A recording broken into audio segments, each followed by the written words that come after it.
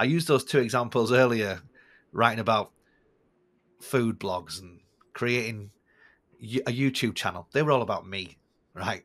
They were really, really focused on me and who I am. And it was a huge learning curve for me. And when I joined SalesLoft and I started making LinkedIn content, I thought, no, it's not about me. It's about them. It's about the audience. So yeah, a couple of tips really. Reflect on what you want your voice to be and what you want your brand to be. Sellers like everything now, that's just the nature of what we're like. But when we think about brand building, we need to think about 12, 18, 24 months on, because what you do now will affect what you do then. And then, finally, think about the audience, right? Think about what they want to see. Put yourself in their shoes. What would get them to engage, to tag a colleague, to share a post? Even if they don't know who you are, because that's a huge point of the whole thing, right?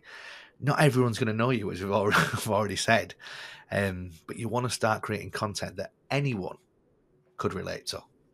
Yeah, I think these are some really good tips, and I think actually so much of the time we do make it about us. And the other thing that I hear from SDRs is like, we don't have anything to post, so what they end up defaulting to is posting company news, right? So, our company has partnered with company X. How great.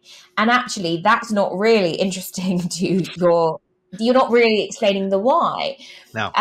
So I think that those are some really good actionable tips. And I think, the other thing, and we talked about this a bit with Jack when we had Jack on, which was we're moving away from this activity-based model and we're moving toward being, it's really important to be seen as a trusted advisor, to nurture. And so I think the trends that we're seeing is we are shifting away from pure activity in an SDR world. Number of dials, number of emails, automation at scale, all those sort of, mass things that I think worked a couple of years ago.